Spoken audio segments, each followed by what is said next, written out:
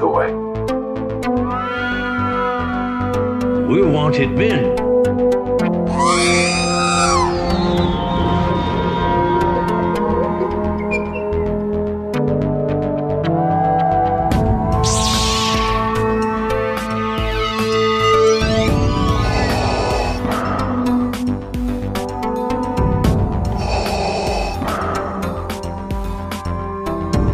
I have spoken.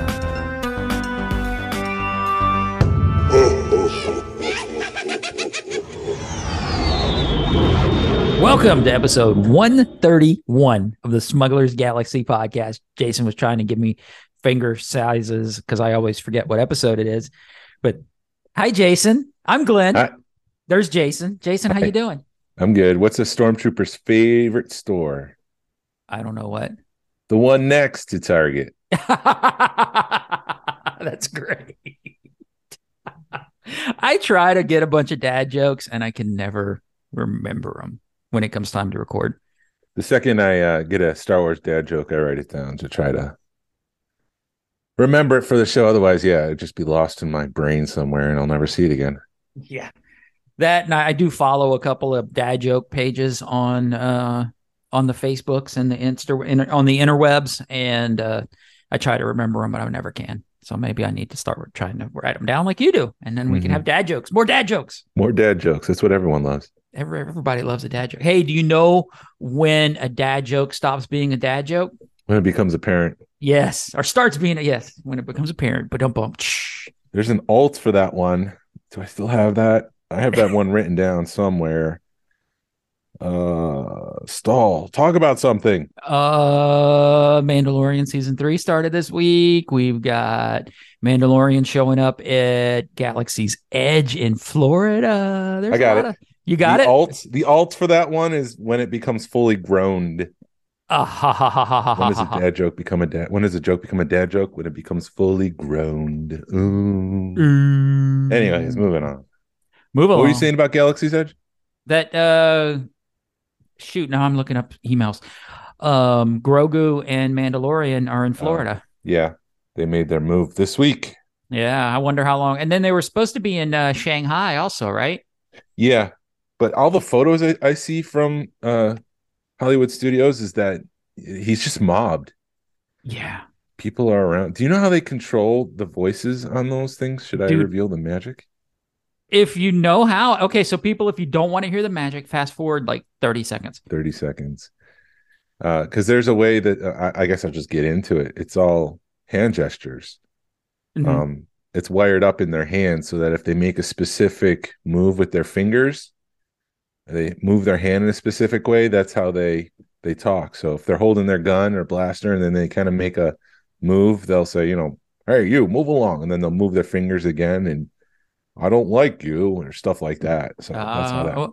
I always thought it was like touch pads or something where you touch your thumb. But if it's that's pretty that's pretty cool that there's an actual motion to it. Yeah.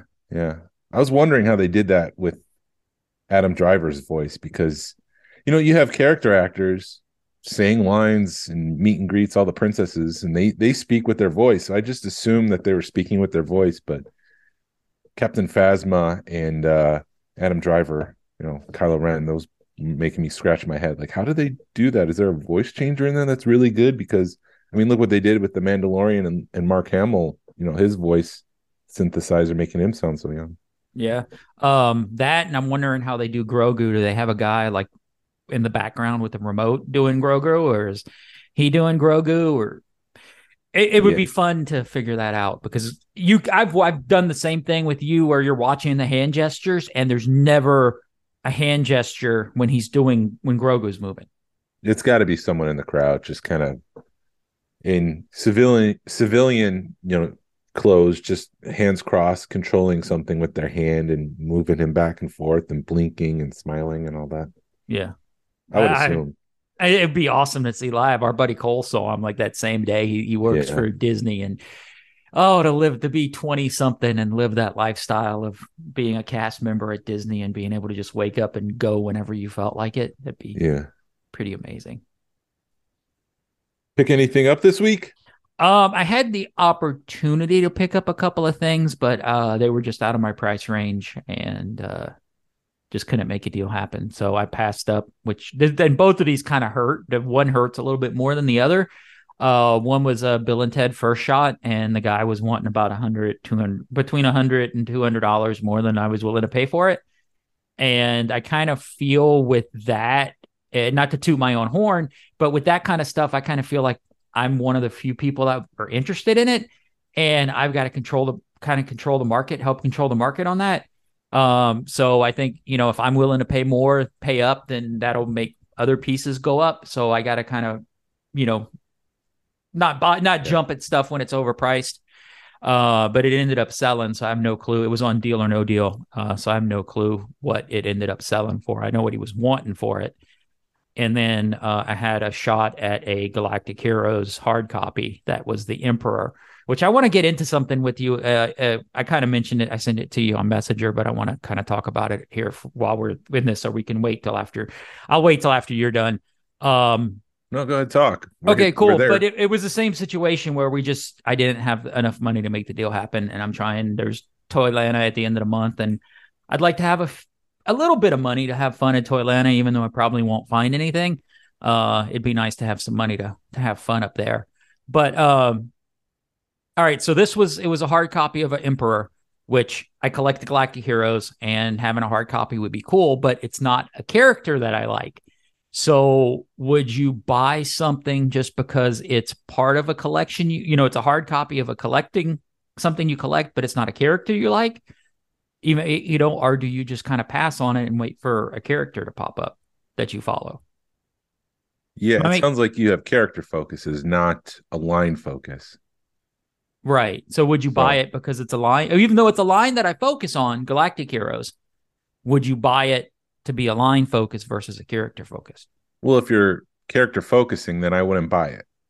But if you're line focusing, yeah, I would. Like I'm focusing on Micro Machines and Action Fleet, the vehicles from the smaller vehicles, the non-Hasbro line, non-Kenner line. So if something comes up, then yeah, I might grab that. But if there's a Kenner X-Wing that pops up, no, that's not really my focus. If another, I don't know, action figure, Hasbro, something like I follow the line. I don't follow a character. You follow characters. I thought you followed the Galactic Hero line, but apparently it's just characters. Well, it's a combination of both. Even though it's not a character, because it was an Emperor. I don't know if I mentioned that.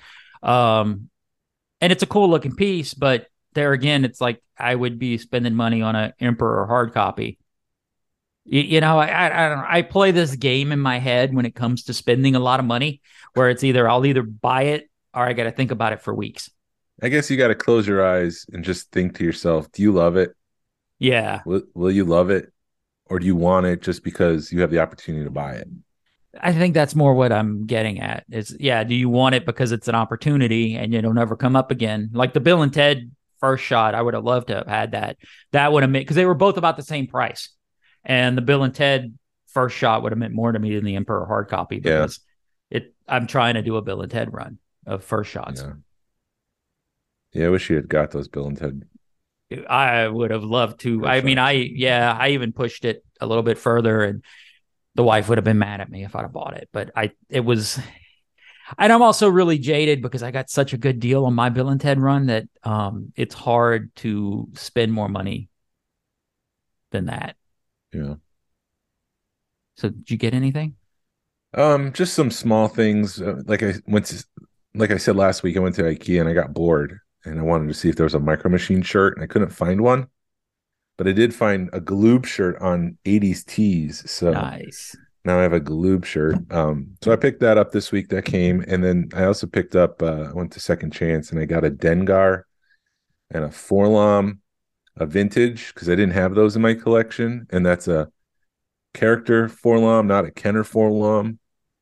Like in Kenner flip-flop the names on there. It says Forlom and not Zuck. It says Zuck is not Forlom, but it's actually Forlom. Anyways, right. I got those guys.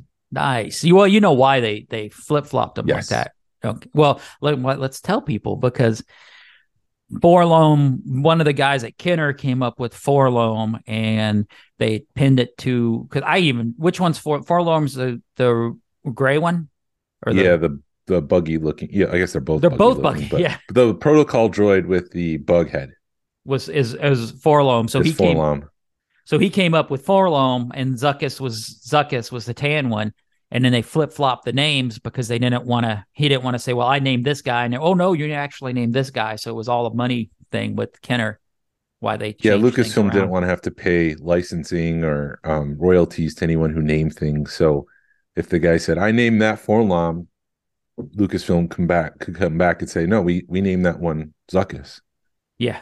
So it was just to strip that down. But yeah, I picked that up because we announced the London thing, right? Or Ryan's announced the thing he's working on for London. The ice cream patches? Yes. Yeah, that's been announced. Okay. Yeah. I just want to make sure, because as far as I know, that's been announced. I don't know. I'm assuming. So. Yeah. Well, if they haven't been announced, we'll just get yelled at by Narayan. Yeah. Well, it's a bounty hunter patch set. It is an ice cream patch. It does follow it's like the next series of the ice cream patch set, that the Wilbur Hood thing that we did for Celebration Anaheim, and I'm making another commercial for that, a vintage Palatoy looking commercial. So I didn't have all of the bounty hunters, so I had to go pick up 2 of them, and so closer to finishing my 92 run. Nice. I do have a question. I know Toylana's coming up, and you guys did the running of the hoods, and there's talk of it. Y'all did the running of the hoods last year, and there's talk of it happening again. If I just bought like an orange t-shirt versus the whole outfit, because it's going to be 2-3 years before I wear the uniform again. Yeah. Would you think I get away with that, or should I go for the whole orange jumpsuit? I think you should get the orange jumpsuit, or maybe find a white one, a cheap white one, and dye it orange. At that point, I might as well just buy an orange one. Yeah. Well, I'm just trying to save you some money. They're like $30. I thought Wampa Wear. Okay, then get it. You thought what, Wampa? Wampa Wear is the one that makes the heavy duty, real good cosplaying ones, but I think they're sold out. Maybe because of freaking Star Wars Celebration. Yeah. But yeah, I don't know. Do what you can.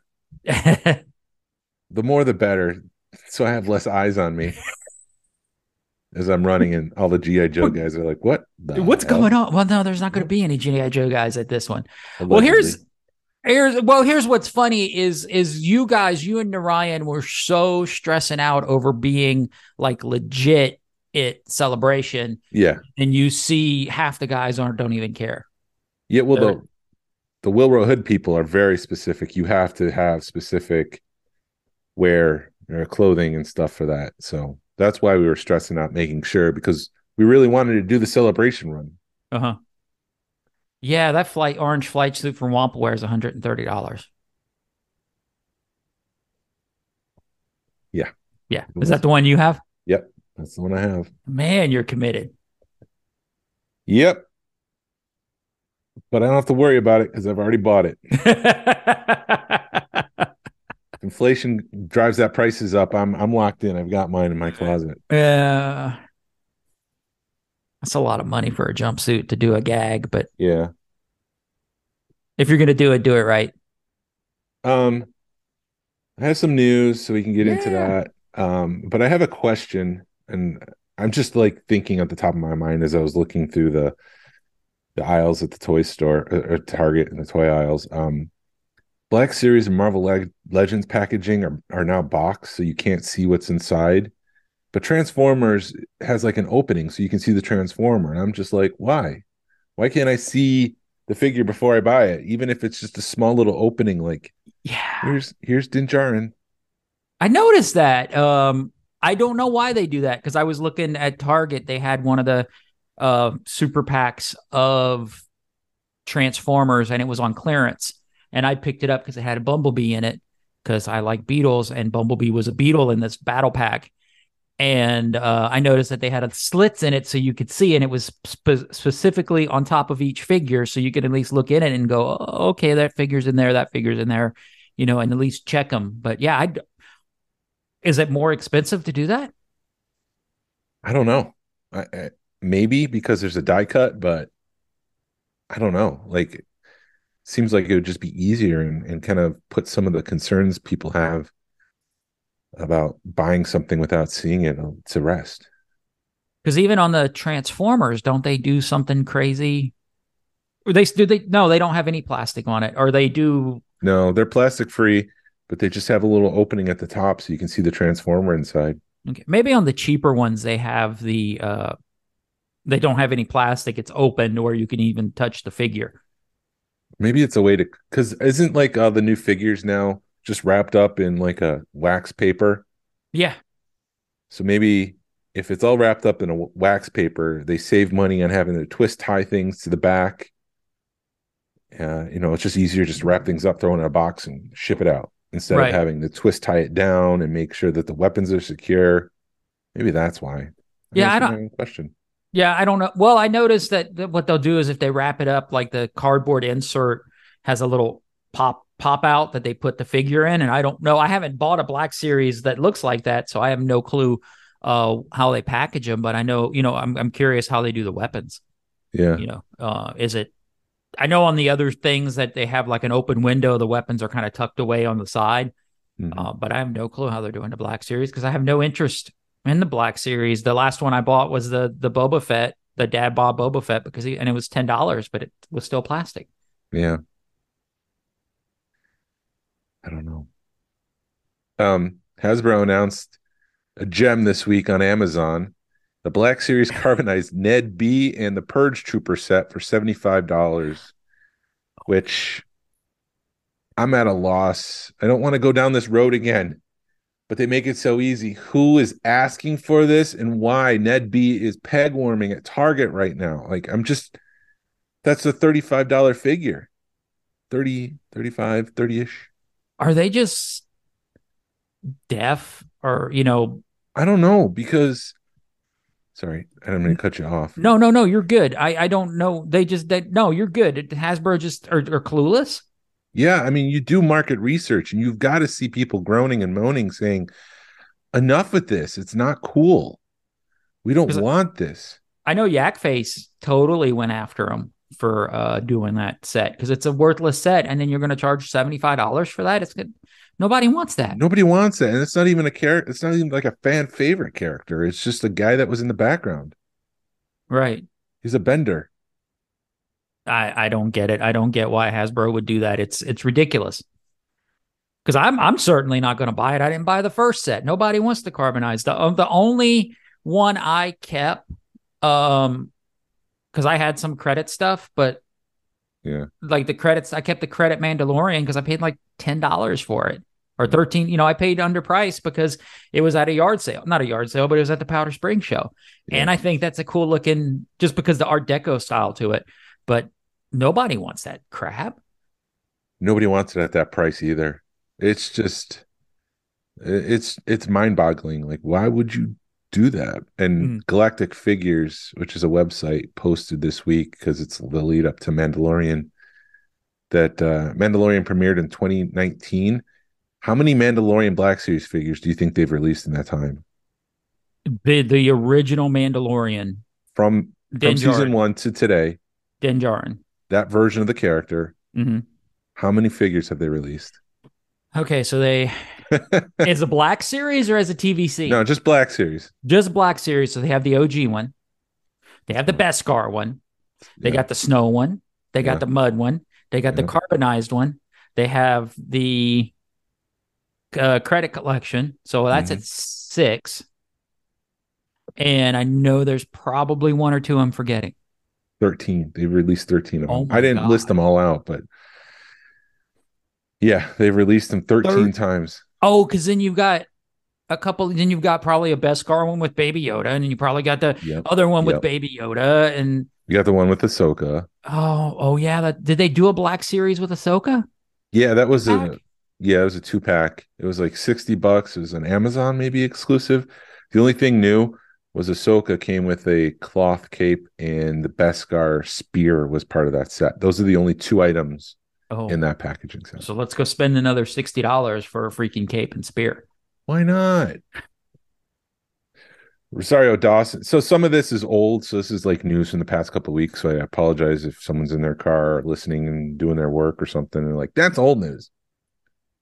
On the Today Show a couple of weeks ago, Rosario Dawson was talking about Ahsoka's premiere date. And she said that's probably going to come out this fall. We're going to have Haunted Mansion come out in August 1st. So sometime after August, we're going to get the first season of Ahsoka. I need to watch that whole Haunted Mansion trailer. I did because you're in the middle of doing stuff. You're on Facebook while you're walking down the street or whatever, and you see that film. The I saw the teaser image pop up, and I'm like, is that Rosario Dawson? So I have to watch that just because she's in it. The little bit I saw the trailer looked pretty good. It looked better than the Eddie Murphy version because it looks like they're taking it a little bit different, and it looks like they've got some good actors in there. Yeah. My only concern with it, and it could have been just an issue with the trailer, the tone seemed off. It seemed a little bit more humorous than scary. I Oh, don't know. okay. Well, maybe And it'll be a good combination. maybe they were just trying to lighten it up and say, hey, this is a family friendly film. And then you get in there and it's like, oh, this is kind of Ooh. scarier than I thought. Yeah. But I'm it did sure look that fun. I'm sure it'll be fun with some jump scares in it. And it's Disney. They got to make it family friendly. Yeah. And I mean, I'm biased because I do like the Haunted Mansion, the ride. And so it's like, you really gonna make a movie out of this? You really, like, sarcastically, come Yeah. on, really? You think you can do that? Well, look at what they did with Pirates of the Caribbean. It's one of their greatest Yeah, franchises. absolutely. I don't know how they pulled that one off, but that first Pirates is an amazing film. I loved Yeah, all of them, but the first three are special in my heart. exactly. Though I mean, they were great, and it is one of those. It was a good movie, and I think it. I don't want to get on. I'm getting on a rant, but anyway, I think it's a good movie. It was a good way to start a series, and then you just get politics and all kinds of other crap involved, and it Yeah, just repeats itself. But yeah, they were good. They were good, and I think it was also you got your kids get into it, and when your kids get into something, it means a lot more to you. What? I did pick up more than I thought Uh-oh. because What did you get? I didn't cover it all. Well, I'm looking at the news and like the Inquisitor ship, Micro Galaxy Squadron, and Oh the yeah. Rancor LAAT went up for pre-order. Mm-hmm. In my notes here, it says a placeholder on Amazon for the Inquisitor ship from Obi-Wan appeared on Amazon. No pre-order orders open just yet. I've got it in hand. Same That thing with shit. the Rancor. That those were supposed to be dropped on May 4th, and it was like pre-order for May 4th, and then the next day you get an email. It's coming this Friday. Yeah. You came over last night to grab some stuff, and I showed you that Rancor and that Rancor lat, and those people the micro galaxy stuff is so incredibly detailed for as little as it is. Yeah. The rock, there's a top piece on top that pops out. You get to see all the rockets. The thing pops down, the ramp pops down. You could put a speeder bike on it. And I just wish there was an easier way to get more troopers for that because my lat doesn't feel right not being full of troopers. Yeah, as Max said, the intent with the blind packs is to kind of build up your characters. So if you had got was it the RTAT, ATRT, whatever it is, it comes with those clone troopers, and then you can just take those clone troopers and put them in your ship. Well, I may do that. You had pointed that out last night, and it was just late, and my brain was gone. And I was like, "Where was I that Jason mentioned that we could do that?" And I'm like, "Oh, that was in my basement." Yeah, So I may do that just to kind of build that lat up because they have space for like 6 or 7 troopers on that thing, clone yeah, troopers, yeah, and I think it would look really good filled with troopers. yeah. That's why I hope they do something with stormtroopers soon because I want to fill up the Imperial troop transport. Mm-hmm. Because right now it's just 2. Yeah, I'm sure they're gonna have to do something where you can get some army build some of those guys soon. Yeah, yeah. Yeah, that's right. We asked them about that because the Imperial troop transport came with 2, and we're like, how do we get more? Do you plan on doing a troop builder pack? And Max said, no, that's the intent of the blind packs is to build up your characters. Yeah. The only fault is like, how many Ahsokas and Mandalorians do I need? Well, that's like you were saying last night. You're like, you need the baby Yoda and the scout trooper, and you're like, why am I going to buy more Blind packs. Yeah, I'm complete with Series 1. I just need that one blind pack, but I don't want to open up 60, 70 blind packs to find the one. Even though you're getting on the when you order this stuff on Amazon, it seems like you're getting all the chase, but it seems like for some reason it seems like they sent the case of chases to Amazon. Yeah, it's weird. It's very weird. I can't explain how I got lucky with the Amazon stuff. Yeah, I mean maybe you could trade that for that trooper with Grogu. Possibly. I got a couple more things here with the Micro Galaxy Squadron, and then we can move off of that. Yeah. The Marauder was available at Macy's around the holidays for $50, which was $20 over MSRP. That just goes to show you what what Macy's does with all of their stock. If it's overpriced, chances are it is, because it's supposed to be a $30 product. That was a Target exclusive. Somehow it landed on Macy's. I didn't want to buy it because Jazzwares is saying this is a Target exclusive. Mm-hmm. So somehow Macy's got it. I'm just going to wait for Target because I'm not paying $50 for it. It's sold out at Macy's. So if you go online right now, it's like a $250 ship. Jeez. That's what people are asking, and it's what it's selling for on eBay. I think it's that FOMO, fear of missing out. So people are just bidding it up because they feel like that's the only way they can get it. But in one of our Micro Galaxy Squadron Facebook groups that we're part of, somebody emailed Jazzware and said, "Hey, what's going on?" Jazzware said, "Yeah, just wait this spring." Okay. So if you want the Marauder from the Bad Batch, which looks like it's a great ship, it's coming to Target this spring. I have a feeling if we're just patient, we'll find stuff for Micro Galaxy. It's really, really weird right now, the distribution of it, because you're not seeing, it's not in order. So now that Wave 2 just came out, now Wave 3 is coming out with the lats, and now Wave 4 with everything coming on Amazon. So it feels like it's disorganized, or maybe Target's messing stuff up. I know I've said it before, but I truthfully think Target clearancing those things out messed up the distribution of that line. Yeah.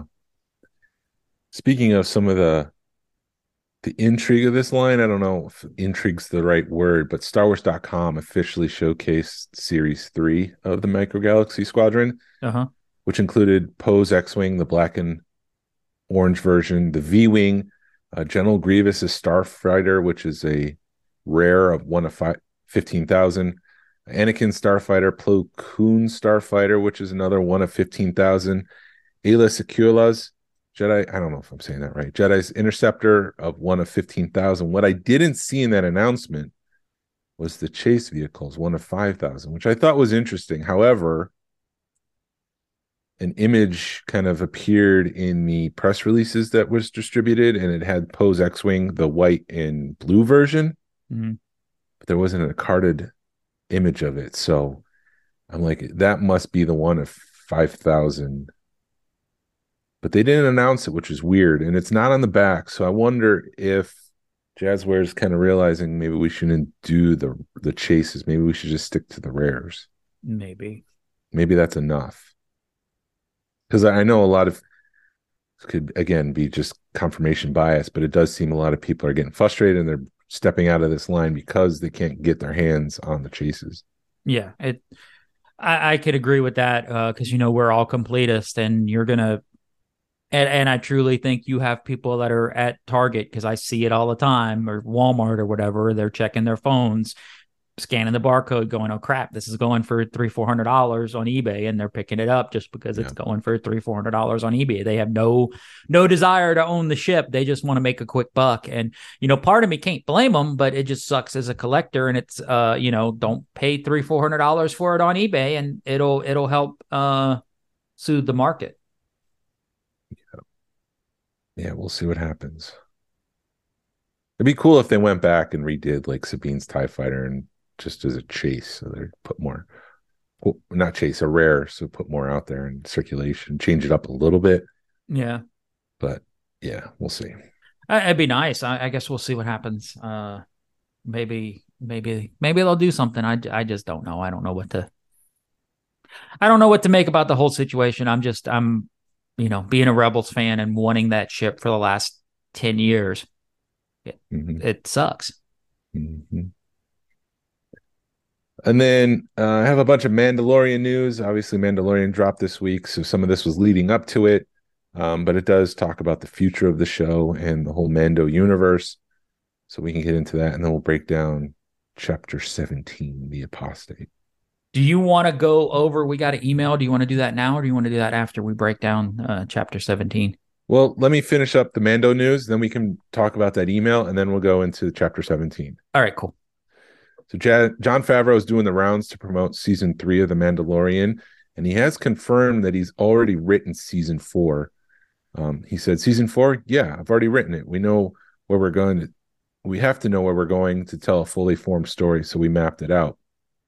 There is a rumor of a possible writer's strike this summer. So if there's a writer's strike, that means they can't write anything. So it might be a good idea to have it written. That way, the pre-production departments, Doug Chiang, can start, working on concept art for season 4. And then they can finally just jump into it when the writer's strike concludes. I'm sure that's going to happen, but yeah, that's what I was going to ask. If they do a writer's strike, that means they probably won't do anything because everybody seems to support each other when it comes, in Hollywood. Yeah.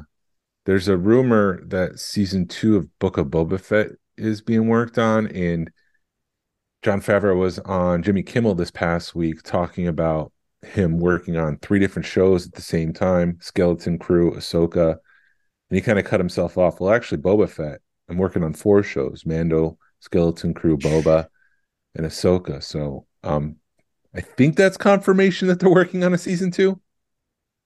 Wow. As long as it don't end with them laughing, I'll be all right. That was weird. I did, going into season 3 here, I did watch those 2 episodes of The Mandalorian on the Book of Boba Fett, I guess. Yeah. And those are just stellar episodes.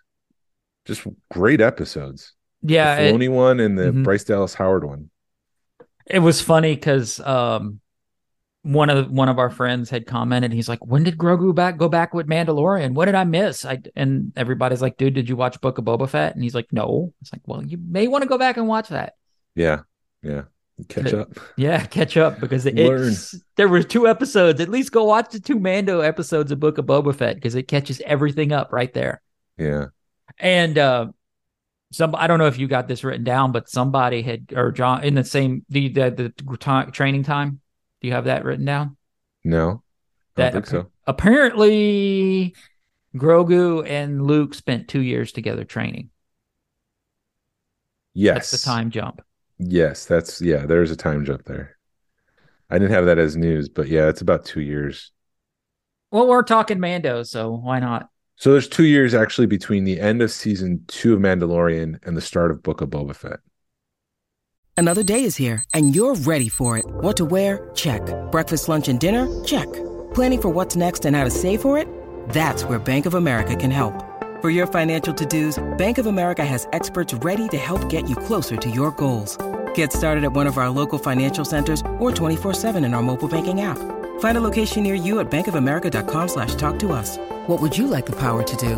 Mobile banking requires downloading the app and is only available for select devices. Message and data rates may apply. Bank of America NA, member FDIC. When you need mealtime inspiration, it's worth shopping Kroger, where you'll find over 30,000 mouth-watering choices that excite your inner foodie. And no matter what tasty choice you make, you'll enjoy our everyday low prices, plus extra ways to save, like digital coupons worth over $600 each week. You can also save up to $1 off per gallon at the pump with fuel points. More savings and more inspiring flavors make shopping Kroger worth it every time. Kroger, fresh for everyone. Fuel restrictions apply. I guess. Hello? Okay. Yeah, no, I'm here. I'm just thinking. I'm thinking that's what happened. Or a year and a half, 2 years, something like. I would say more a year and a half, but yeah, year and a half, 2 years. Because then if there's another year and a half, well, if he spent 2 years working with Luke, once we see Grogu and Luke in the Book of Boba Fett, that's when Luke is kind of feeling that Grogu's heart's not into it, and he gives Grogu the choice, and that's when he takes off and he goes to Tatooine. Or there would at least be 2 years between the end of Book of Boba when Luke picks him up on the Moff Gideon ship and gives him the choice. That would be 2 years. 2 years. Okay. That's the 2 years. That's the time jump. Yeah. 2 more pieces of news. Favreau said that he has no end plan, so there's not like a final shot in his mind. He's just telling the story, and it'll be over when it's over. Mm-hmm. But he also confirmed that it will not end with season 4. So I would imagine this is like a 5 or 6 episode thing. Because at the start, didn't Giancarlo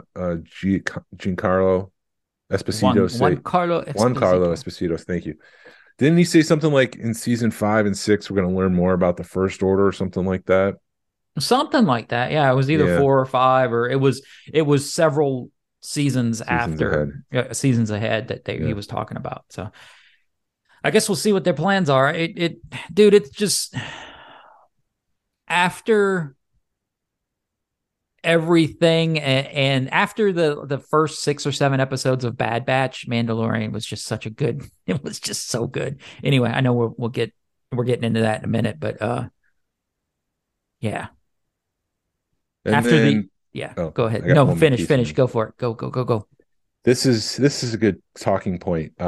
Executive producer, so he's been promoted to executive producer. Rick Famuyiwa, I don't know if I'm saying his name right, recently told Games Radar that the adventure gets bigger during the show's 3rd installment. He also said that the characters you meet might be as iconic as Luke Skywalker. So I'm like, who is as iconic in Star Wars as Luke Skywalker? I mean, Hondo is not that iconic compared to, and when you put him on the same pedestal as Luke, right? Is Han and Chewie? Are we talking Carrie Fisher? You're talking the season episode 3 of Mandalorian, or you're talking? He said was the adventure gets bigger during the show's 3rd installment. So I don't know what that means. Episode 3, if we're talking 4 through 8 or what's going on, but I mean, who's iconic as Luke Skywalker? Dude, we've already met Ahsoka, unless Ahsoka join. I seriously doubt Ahsoka's going to join up. Yeah, it's the Fab 5, Fab 4, whatever. So, I mean, unless Chewie comes in there or Lando, you got C-3PO, R2D. Well, you already seen R2D2. Why would he tease C-3PO, though? He didn't. All he said is characters as iconic as Luke Skywalker. And I'm just thinking out of the top of my head, like, who's as iconic as Luke Skywalker? Mickey Mouse? I mean, I truthfully think that, the big teases that they would, when you say stuff like that, you're like, all right, is the Grand Admiral Thrawn? It's like, no, they're not going to do that in Mandalorian. They're going to hold that for Ahsoka. But he's not as iconic as Luke Skywalker. No, I mean, maybe in the EU, but not as in a whole. No. Not as a whole. I think you're 20,000 feet in the clouds, and you're looking at Star Wars, and you see Luke, Leia, and Han. You see Darth Vader. You see Ben Kenobi. Everybody else is not as iconic as those guys. Dude, I'm racking my brains thinking who could it be? I just hope that he's not talking, too high. Yeah. Setting expectations too high. Right. And truthfully, I don't. Mandalorian's just such. God, this episode had a lot of teasers in it, and it was just such. Like I said, after the lackluster first half of the Bad Batch, going into the Mandalorian was so refreshing. The Bad Batch was incredible this week. This week, it's finally getting good. This was really good. Yeah, you're finally getting a feel for where they're going with Bad Batch. And I hope that they're not trying to retcon. They didn't do Bad Batch to retcon the sequel series, or at least show what's going on with the sequel trilogy, because you're getting that feeling with Bad Batch. I don't think they're retconning. I think they're just explaining. Mm-hmm. Anyways, do you want to read the email? Yeah, let me read the email. Or do you want me to? I think I have it here. Let's see. Where is it? All right. So this is from our... Go ahead. Anyways, go ahead. Sorry, I was going to say something. No, say it. What were you going to say? I was saying, do we really want to talk about the snipe service and call them out because we could be adding to people sniping us in auctions. I won't mention the snipe service. Okay, all right. Okay, go. Okay, so this is from our buddy Barry. He goes, "Hey, Glenn and Jason, Glenn. I've been trying to catch up on episodes, but have been rolling around in my head. But this has been rolling around in my head for the past few weeks. You frequently talk about missing on eBay auctions at the last second. As you surmised, it's usually snipers. I've been same frustrations for a long time, and it became a beat or join them situation. When you see auctions jump up in the last second, it usually is a couple of situations." He goes, "Someone has placed a high max bid and a snipe is going off in the last second, or it increases the max bid to an increment over the snipe bid, or it beats the max bid by an increment. And in number 2, someone or multiple people had set up a snipe to go off in the last few seconds of an auction. So if you're the high bidder, even within 3 to 5 seconds left, those snipes go off and it's not enough time for you to make another bid. I no longer minimally bid on auctions ever.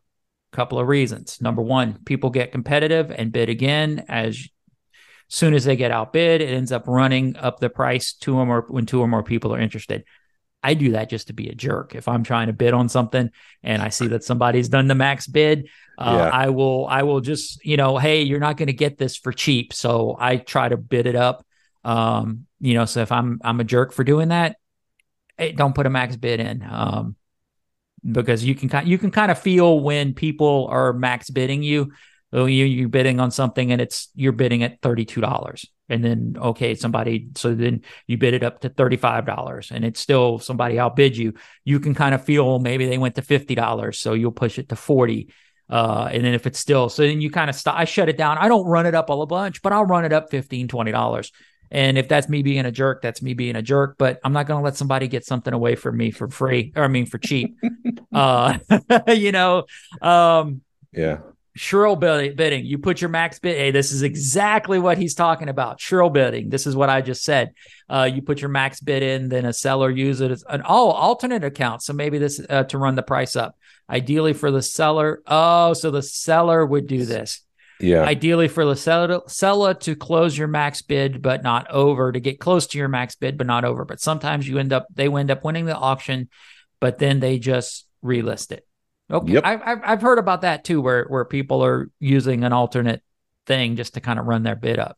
Some people are jerks. Yep. And then he gives what snipe service he uses. We won't list it just because, just cause. It's free with 4 winning bids per month, and then you can pay $7 per year, which gives you unlimited features, unlimited use of it. He goes, "I set my bid, then forget about it completely. If the bidding goes over my high bid ahead of the end of the auction, I delete my snipe bid and move on. If it's something I really want, I'll set the bid really high and hope it doesn't get anywhere near that." He collects baseball cards for one player, and recently a true 1-to-1 card came up for one auction. Of one. It says 1-of-1 card came up for auction. He put a high bid in of $350 and won it for about $100. He said he's fairly certain if he had manually placed a bid, I would have gotten into a bidding war with somebody and ended up paying more than the $100. He goes, however, this turned into much more of an essay than I intended. Hope you both doing well and looking forward to seeing you guys at Toylanta. Best regards, Barry. Yeah, Barry, Toylanta, end of the month, man. Looking forward to it. Yeah, thank you for the email, Barry.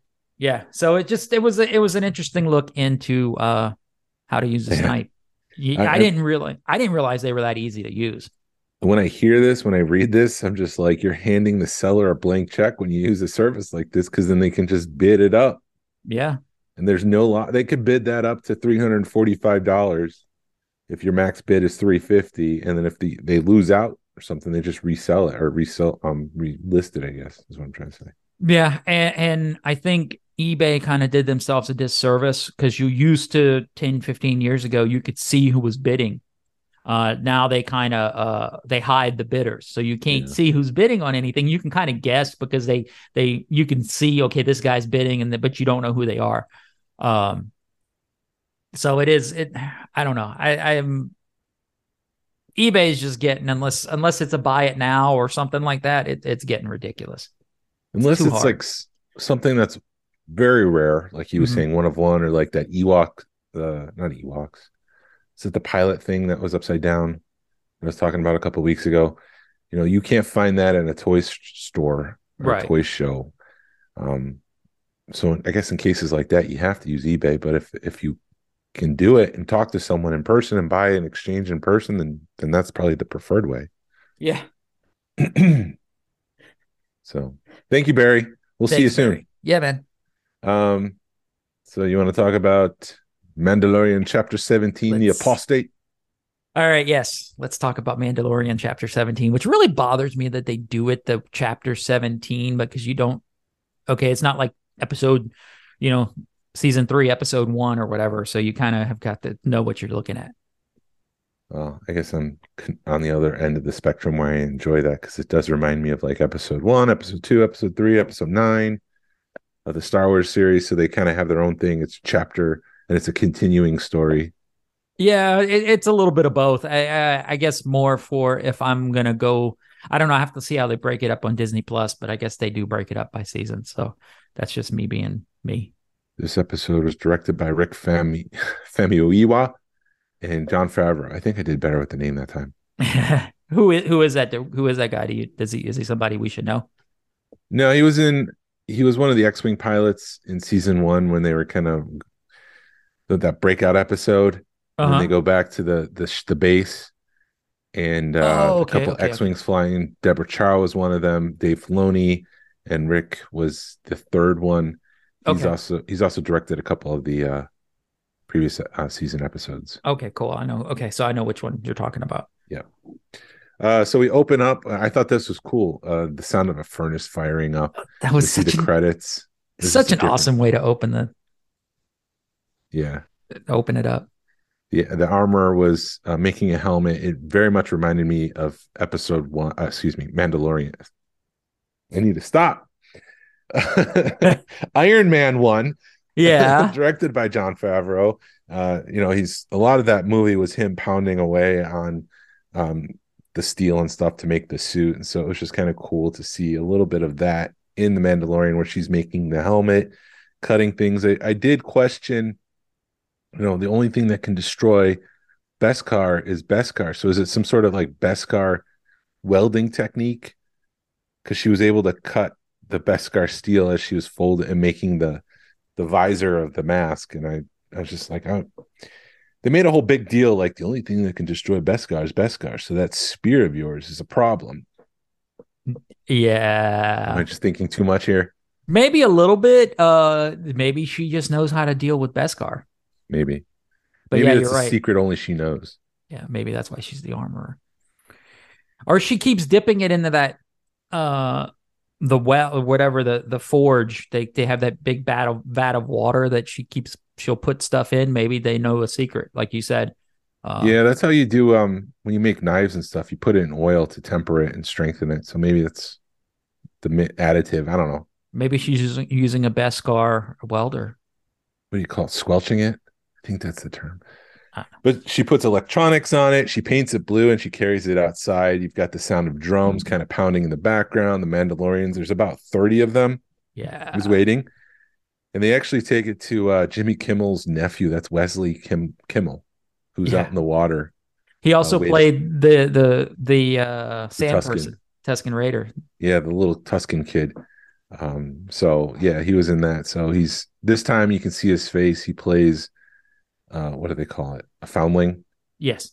And he's going to become part of the Children of the Watch. Is it the Children of the Watch? Am I getting No, you're right. It's Children of the Watch. Or I was afraid I was getting my nerd things crossed and thinking of Game of Thrones. Yeah, no, it's something like that, Children of the Watch or some kind of thing like that. I really thought that was a flashback because I was like, wow, that there's a lot of Mandalorians in here. Yeah. And she really built everything up real fast. Yeah, I thought it was a flashback too. I wonder if that was intentional or unintentional. I'm like, oh, is this him becoming, Oh, it you was know, totally intentional, man. yeah, Did you notice the visor on the youngling's helmet was really huge, like the 2010 yeah, uh, Boba the Fett Boba helmet? Fett. So Yeah. I thought it was just a really cool nerd play. Like, you guys know your Kenner stuff, just the normal, we're just going to throw this out there and see if anybody catches it. So, like, are they allowed to take off their helmet alone to eat? I'm assuming so. Because that helmet's gonna be too small at some point, and he has to remove it to get a new one. Like, it's not possible to keep that thing on 24/7. How do you sleep I, in it? I know Mandalorian was sleeping in his cockpit, but like, I don't know. They have to take it off to eat unless they just do the thing where they lift it up just enough. But and do if a girl Mando and a boy Mando fall in love and they want to make babies, do they leave the helmet on while they're making babies? I didn't get that far in my suspension of disbelief. I don't get that whole thing. I don't understand it. But then also Well, it's I a cult. it's a cult. And then I also didn't understand the whole thing where Bo-Katan's taking off their helmet, because in Rebels, it did kind of throw me off because you had gone so long believing that Mandalorians never take their helmet off. And then you see Rebels and Clone Wars, Mandalorians are taking their helmets off, because Boba Fett never, before this book of Boba Fett, he never took his helmet off. It was in front of people. Well, Boba Fett's not a true Mandalorian. Right. I mean, he is, but he's not. Right. He's part of the sect that broke off. So it's just it was weird to me seeing Mandalorians without their helmets on when I first saw it. Yeah. But yeah, it just doesn't make sense to me unless they do it when they're not. At least in the clan, you think when the clan was together, they could take their helmets off. But they Yeah. don't. Yeah. Yeah, they don't. And it's just We should save some time because I know we're going to get into another tangent real soon. okay. Let's go. Okay. The ceremony's cut short because some sort of megalodon looking crocodile pops out of the water, and they do this giant fight with Mandalorians. They're using blasters, flamethrowers. They go up in the air for aerial advantage. They try throwing bombs onto its back shell, but nothing seems to work to injure this monster. For a second, I was like, "Is that a mythosaur?" Yeah. At some point, someone's riding a mythosaur. It's got to be Din Djarin. At some pivotal point, he emerges from the water holding his long rifle, and he's, they do that scene from the holiday special. It's got to come at some point. Well, I thought mythosaurs weren't around anymore. That doesn't mean they're not around. I mean, they could be just on a planet undiscovered or something like that. Yeah, that's true. Din Djarin arrives and he blasts the creature with his N1 starfighter. You see blood and guts flying everywhere. And we cut to a scene where the armor really doesn't have much time for the Mandalorian. And that really kind of broke my heart a little bit, because she was like being such a wrench. You were like, this guy just saved your whole clan with his coming in at the right moment. And you're not going to be like, thanks, Mandalorian. Yeah, like this whole scene was just to set up for those that didn't watch the Book of Boba Fett and might not understand what's going on. It's just to reaffirm what has to happen. You're not a Mandalorian because you took off your helmet. You need to go to the living waters and the caves on the Mandalore, to be welcomed back into this clan. It was just kind of to reaffirm and to say, hey, people who hasn't seen this, the previous season of Book of Boba Fett, this is what has to happen. Gotcha. He's got a relic from Mandalore hinting that the planet might not be as poisoned as they think if someone's able to pull a relic off and to carry it off planet to someone else. I think he just really wanted to reassure himself that if I can complete my baptism in the living waters, can I be back? Yeah. She said, this is the way. Like, please do that. If you want to do that, do that. But then, so the Children of the Watch, do they not abide by the Darksaber rule? I don't know. Because if he has the Darksaber, he can just be like, no, we ain't going to follow that rule anymore. I think. Or are they just so devoted to their cult? I truthfully don't know if Din Djarin likes having the Darksaber and using that as a way to get what he wants. Yeah, I don't think he wants to be a leader. I think he just wants to be a Mandalorian. Yeah. He wants community. Yeah. You know? So, anyways, here comes the tangent. We cut to hyperspace. A Mandalorian is sleeping in his cockpit, and Why Grogu would there is be a taking. tangent come up right now? Yeah, Grogu. I'm just gonna take a nap for about 15 minutes. You wake me up when you're done.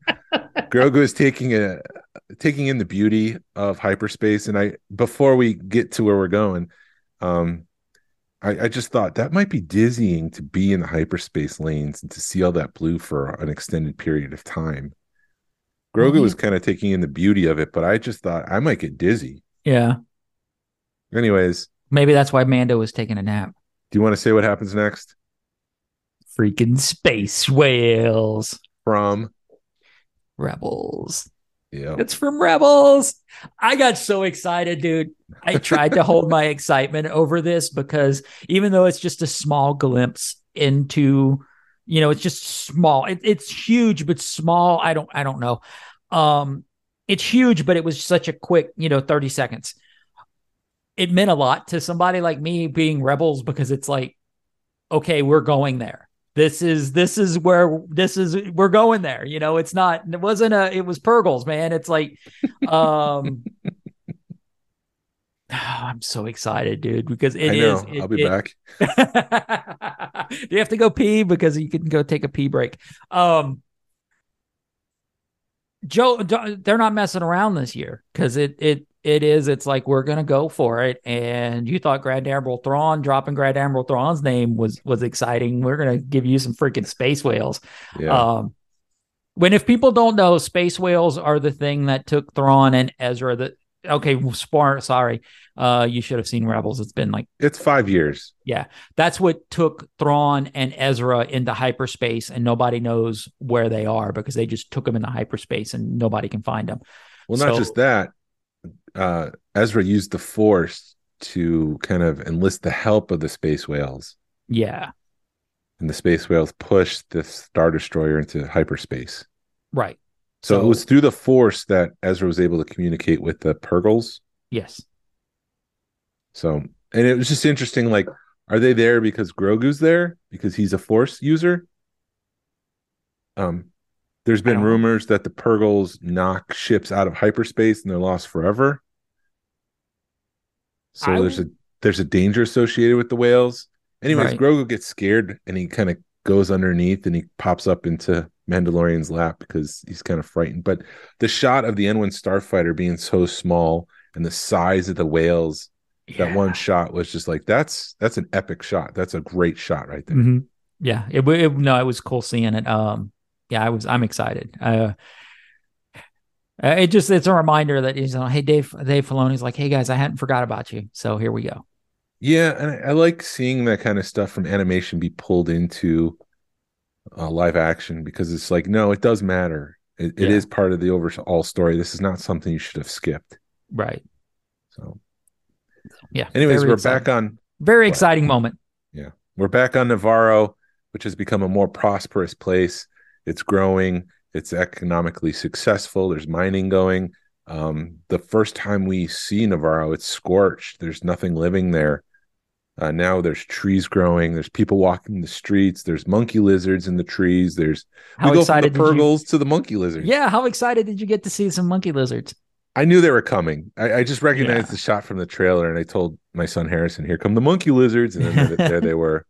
Yeah, my wife was even like, "Yeah, look at that." Yeah, she was, hey, doing the Leonardo DiCaprio meme. Yeah. So is that what you were doing with the Purgles? A little bit. I don't think my wife realized what they were because she hadn't seen Rebels, but I woke up early. It was sort of like Christmas morning for me, Mandalorian coming back on. So I made sure to wake up a little early to watch it, which is what I do for Mandalorian.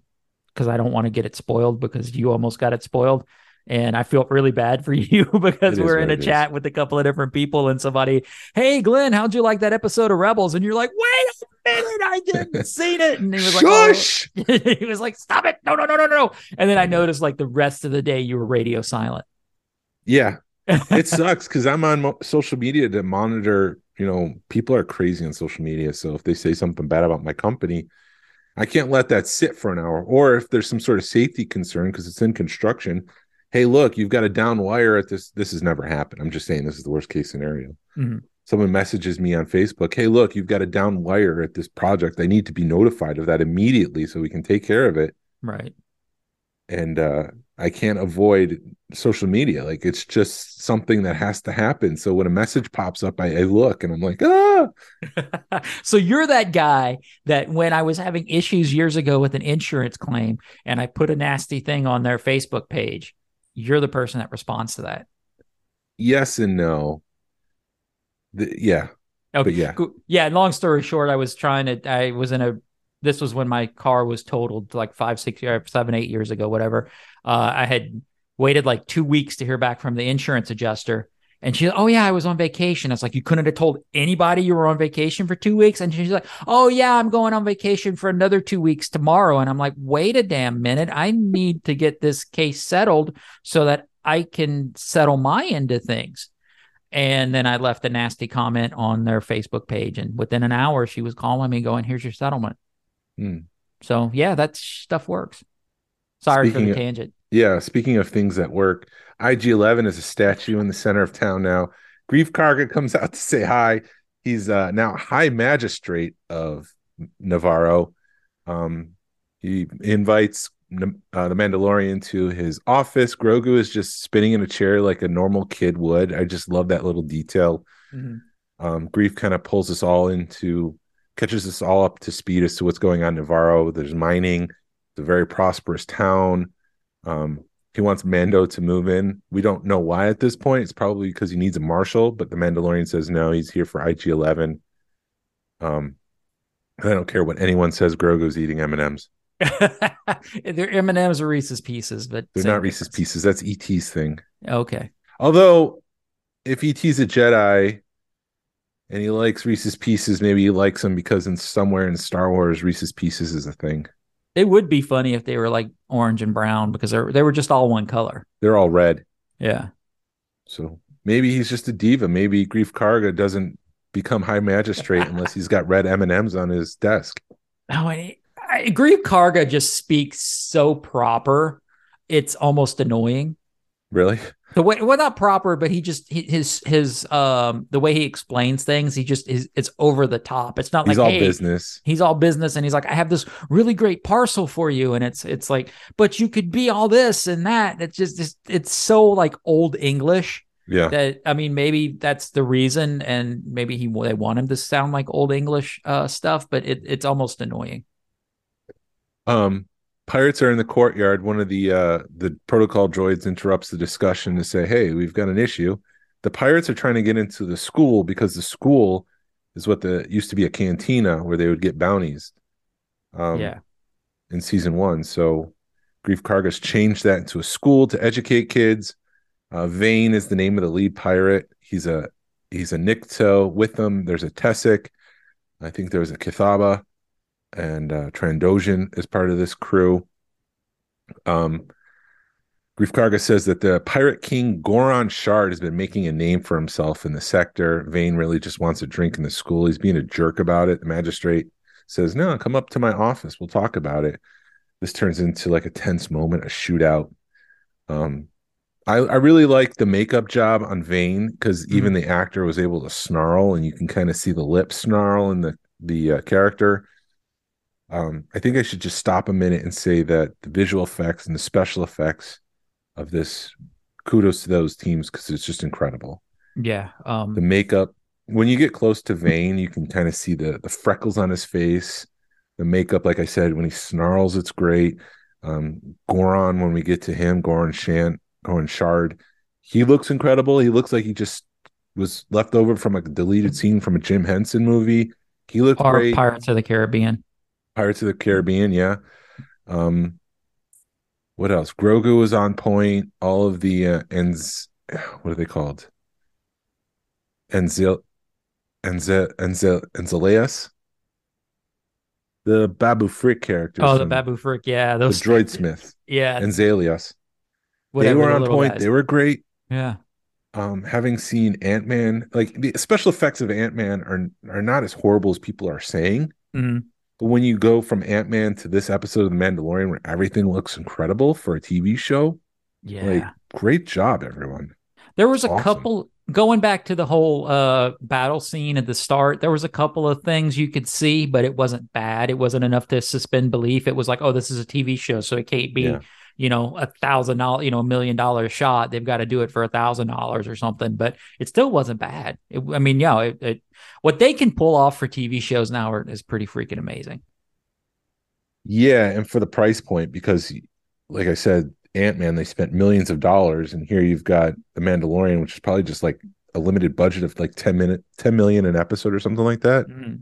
Maybe it's a little bit more, but I think it's pretty spectacular. Yeah. But there's a tense moment. Grief Karga is faster, and he shoots Vane's hand. Mm-hmm. And so it seemed like the moment had passed. They were going to turn around and go and leave the town. But one of the pirate gang members, pulls out his gun to shoot, and Mandalorian shoots them all before they can do any harm. Right. And I had read an article this morning that the whole reason they were mad is because their boss had paid for that to be a saloon, and he turns it into a school. So that's what the whole issue was they were like, hey, we paid for this to be a saloon, and then you go and turn it into a school. That's not cool. That should have been something they dropped in dialogue somewhere. Yeah. Just to remind Grief Karga, hey, we paid for this cantina, saloon, whatever. You need to give us a drink here. Right. I think they kind of hinted at it, but it wasn't real I didn't good. pick up on it, and I watched it twice. Yeah, they mention it, but it's so fast that unless you're paying attention to it, because they mentioned half of the last some kind of treasure, half of some of my boss's treasure went into paying for this, and we want to that, but it doesn't say that to make this a saloon, and now you turned it into a school. They kind of half-assed it, and I think that's if they would have said that, it would have given more to the scene. Yep. Yeah, I didn't connect the dots, so maybe I need to watch it a third time. Oh, dang it. Oh, well. More homework for me to watch The Mandalorian a third time. Doggone it. My life. So anyways, the following scene, we learn a couple things. Cara Dune was recruited to the New Republic Special Forces. Moff Gideon was sent to a New Republic War Tribunal. He wants to keep Navarro an independent trade anchor in that sector. He doesn't want the New Republic's help. He just wants to be independent, free from all that stuff. And then we also learn why he wants IG-11. I love it when we think about something for months and months and months and months and months. Everybody's been thinking about how they're going to address Cara Dune, the whole Cara Dune situation for the last year or 2 years, and it's a throwaway line. Mm-hmm. I love when they do that, because they did it in like Bill and Ted 3 when they have daughters, and everybody's like, wait a minute, at the end of Bill and Ted 2, you were calling them Little Bill and Little Ted, and then in like the first 10 minutes of the movie, the dad looks at him and goes, you remember when you called them Little Bill and Little Ted? And they were like, yeah, Dad. And it's like, it's a throwaway. It's a throwaway line. It's something that we've been thinking about forever. We also learned that he wants IG-11 because he trusts the droid and he needs someone to help him on Mandalore. And so that's why he wants this one. Did you notice that? And I had to, it was too fast, but there was a bird on IG-11 that flew away. No. What was it? I'm curious if it's one of the owls. Ahsoka has the owl. Yeah. And it looked like it was the tail, but I had, it was too fast. I had fast forwarded it and rewound it and paused it, and it moved too fast to catch it. Yeah, there was also a bat on someone's shoulder. That was cool. That was going back to Galaxy's Edge, I think. Yeah, so I wonder if that's what that is. Maybe it's just another bird. I don't know. I don't know. I think if it meant something, they would have focused more time on it. Or maybe it meant something, but I think Dave Filoni is really good about throwing Easter eggs in, and unless you're paying attention, you're going to miss it. And I think that my brain is so hyped up for Rebels that I'm watching for it, and maybe I'll miss something. But go ahead. Yeah, at first it seemed like all was going well. The Mandalorian Din is working on IG-11, and he fires him back up, and he's working. His eyes are white, but the second he sees Grogu, he reverts back to his original programming where it was a bounty, and he needs to capture the bounty, dead or alive. He falls on the ground. He starts crawling like one of the Terminators. It's a pretty cool scene. They ended up, Mandalorian has Grogu. He throws him to Grief Karga, and then it's actually the protocol droid who drops a statue of Grief Karga on IG's head and stops it. How big of an asshole are you to have a statue of yourself in your office? Yeah, I mean, he's got droids carrying his cape and everything. It's very Apollo Creed, very showman. Like, I am the man. I am the guy on top. I am Mr. America. So they take IG to the droid smith, and we see a bunch of the Anzelas. The Babu Freak characters. Yeah. And we see them in Rise of Skywalker, and I thought these were great. One of them walks out, "What'd you want?" "No, cat fix. No, they're broken. No, cat fix, they're broken." Mandalorian is trying to understand. He's like, "Do you speak Huttese?" And it's up to Grief Karga to translate. I laughed out loud when Mandalorian says, "No, I need this one. This one's my friend. It's not Fred no more." I was just like, that's a great line. The memory circuit shot. They don't make memory circuits anymore for the IG droids. This one Poodoo. One of them said, the Mandalorian says he's going to find the part. Grogu picks one up and he wants it as a pet. And the Babu Frick character is going, "Bad baby, bad baby." It was so great. I love this scene. Even my wife, I think they did that I mean, we enjoyed it, but I think it was like for the wives and stuff that watch it just because of Baby Yoda. And it was cool to have that scene in there. I thought it was a moment of levity after IG, threatening to kill Grogu. And then what happens next is pretty exciting. So there's just a moment to breathe before we jump into a giant action scene. Yeah. But the Mandalorian leaves to find the part. He's teaching Grogu how to fly. He's telling him how to be a Mandalorian. You need to know how to traverse the galaxy. But then he's intercepted by Vane and his gang. Mandalorian says that Gorian should stick to ransoming and kidnapping because he's out of his league, is what he's insinuating. They fly through an asteroid field. It's a pretty cool scene. It reminded me of a mixture of Attack of the Clones and Empire Strikes Back. The Mandalorian does some impressive flying around, shooting around some of those asteroids, the G's that he's pulling. It's got to be awesome. Grogu is laughing through some of this. He's got this sick sense of humor. Like, the more trouble he's in, the more funny it is to him.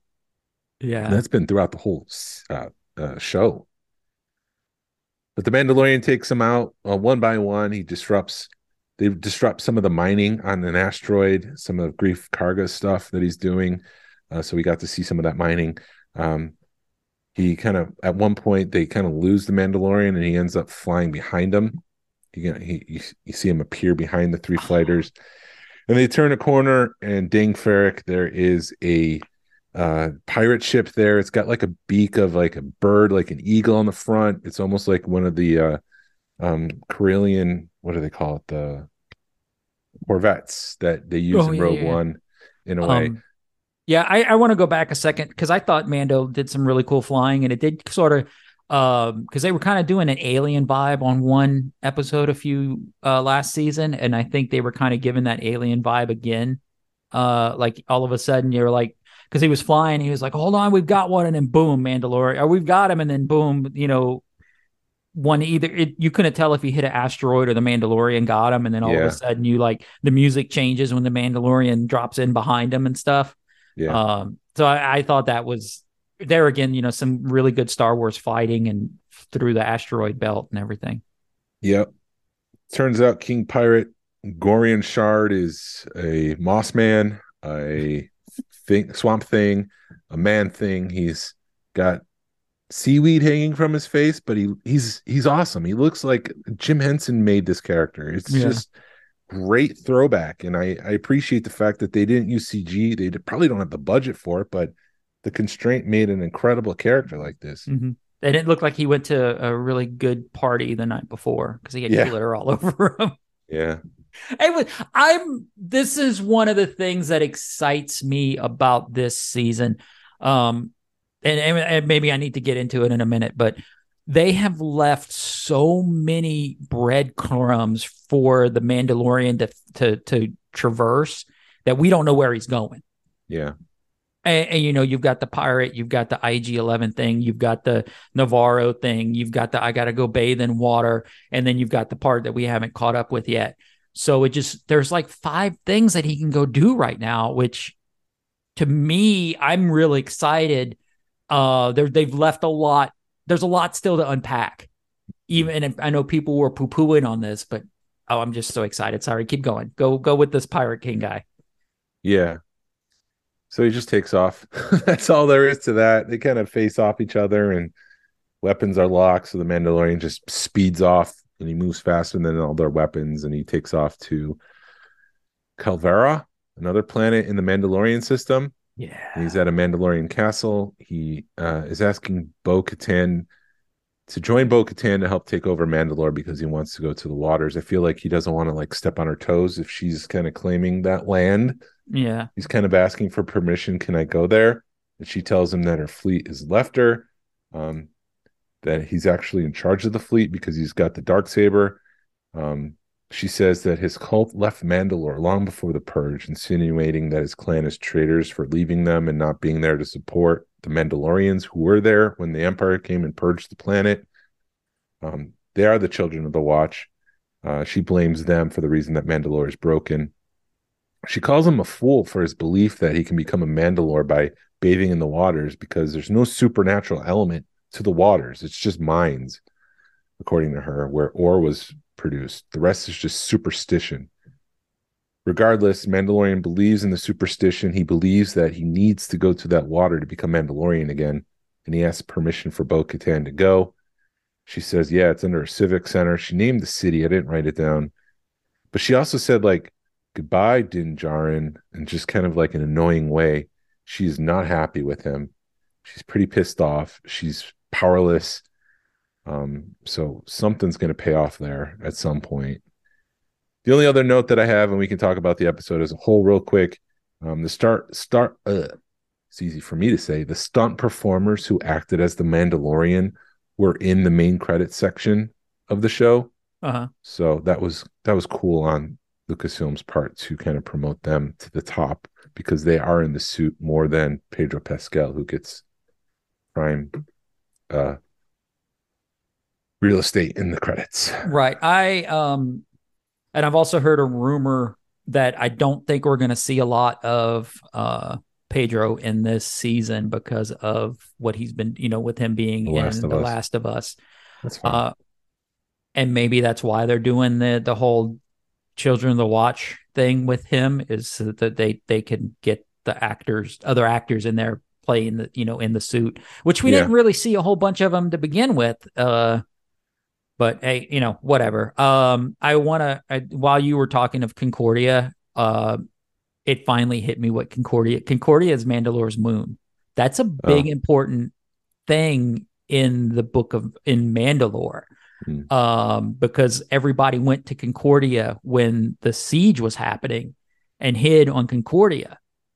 So Jesus Christ. Sorry, I'm getting excited. It didn't hit me at the time, and now it's hitting me how big Concordia was for them to go to Concordia.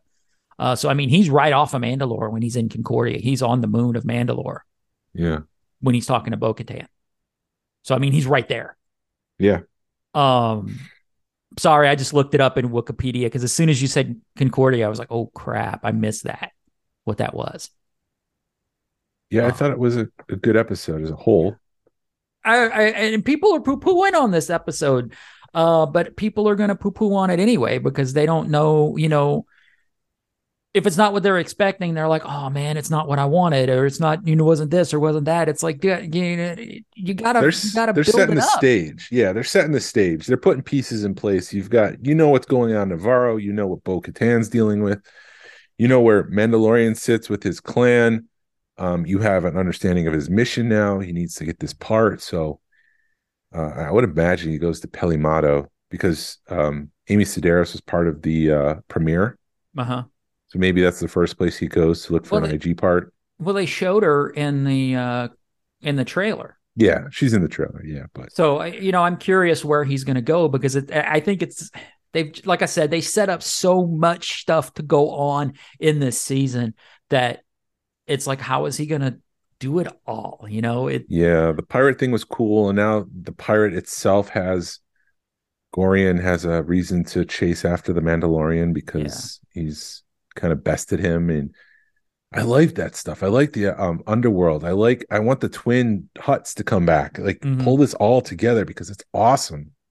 Oh, I think there's no way they're not going to. I really think we're going to end up seeing Boba Fett a little bit in this season, just because he's going to need help.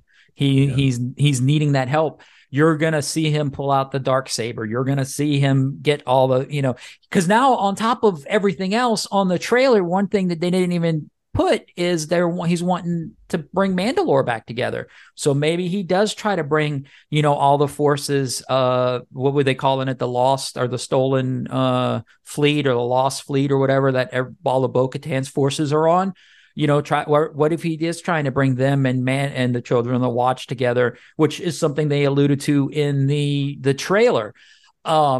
This season has just got me so, not only the Rebels thing, but the Mandalorian thing, because I've always been a Mandalorian. I the Jedi and the Sith or whatever, Imperials, they can, that's a cool story, but I've been Mandalorian, and knowing that this lore is finally getting its due, and it's finally getting there.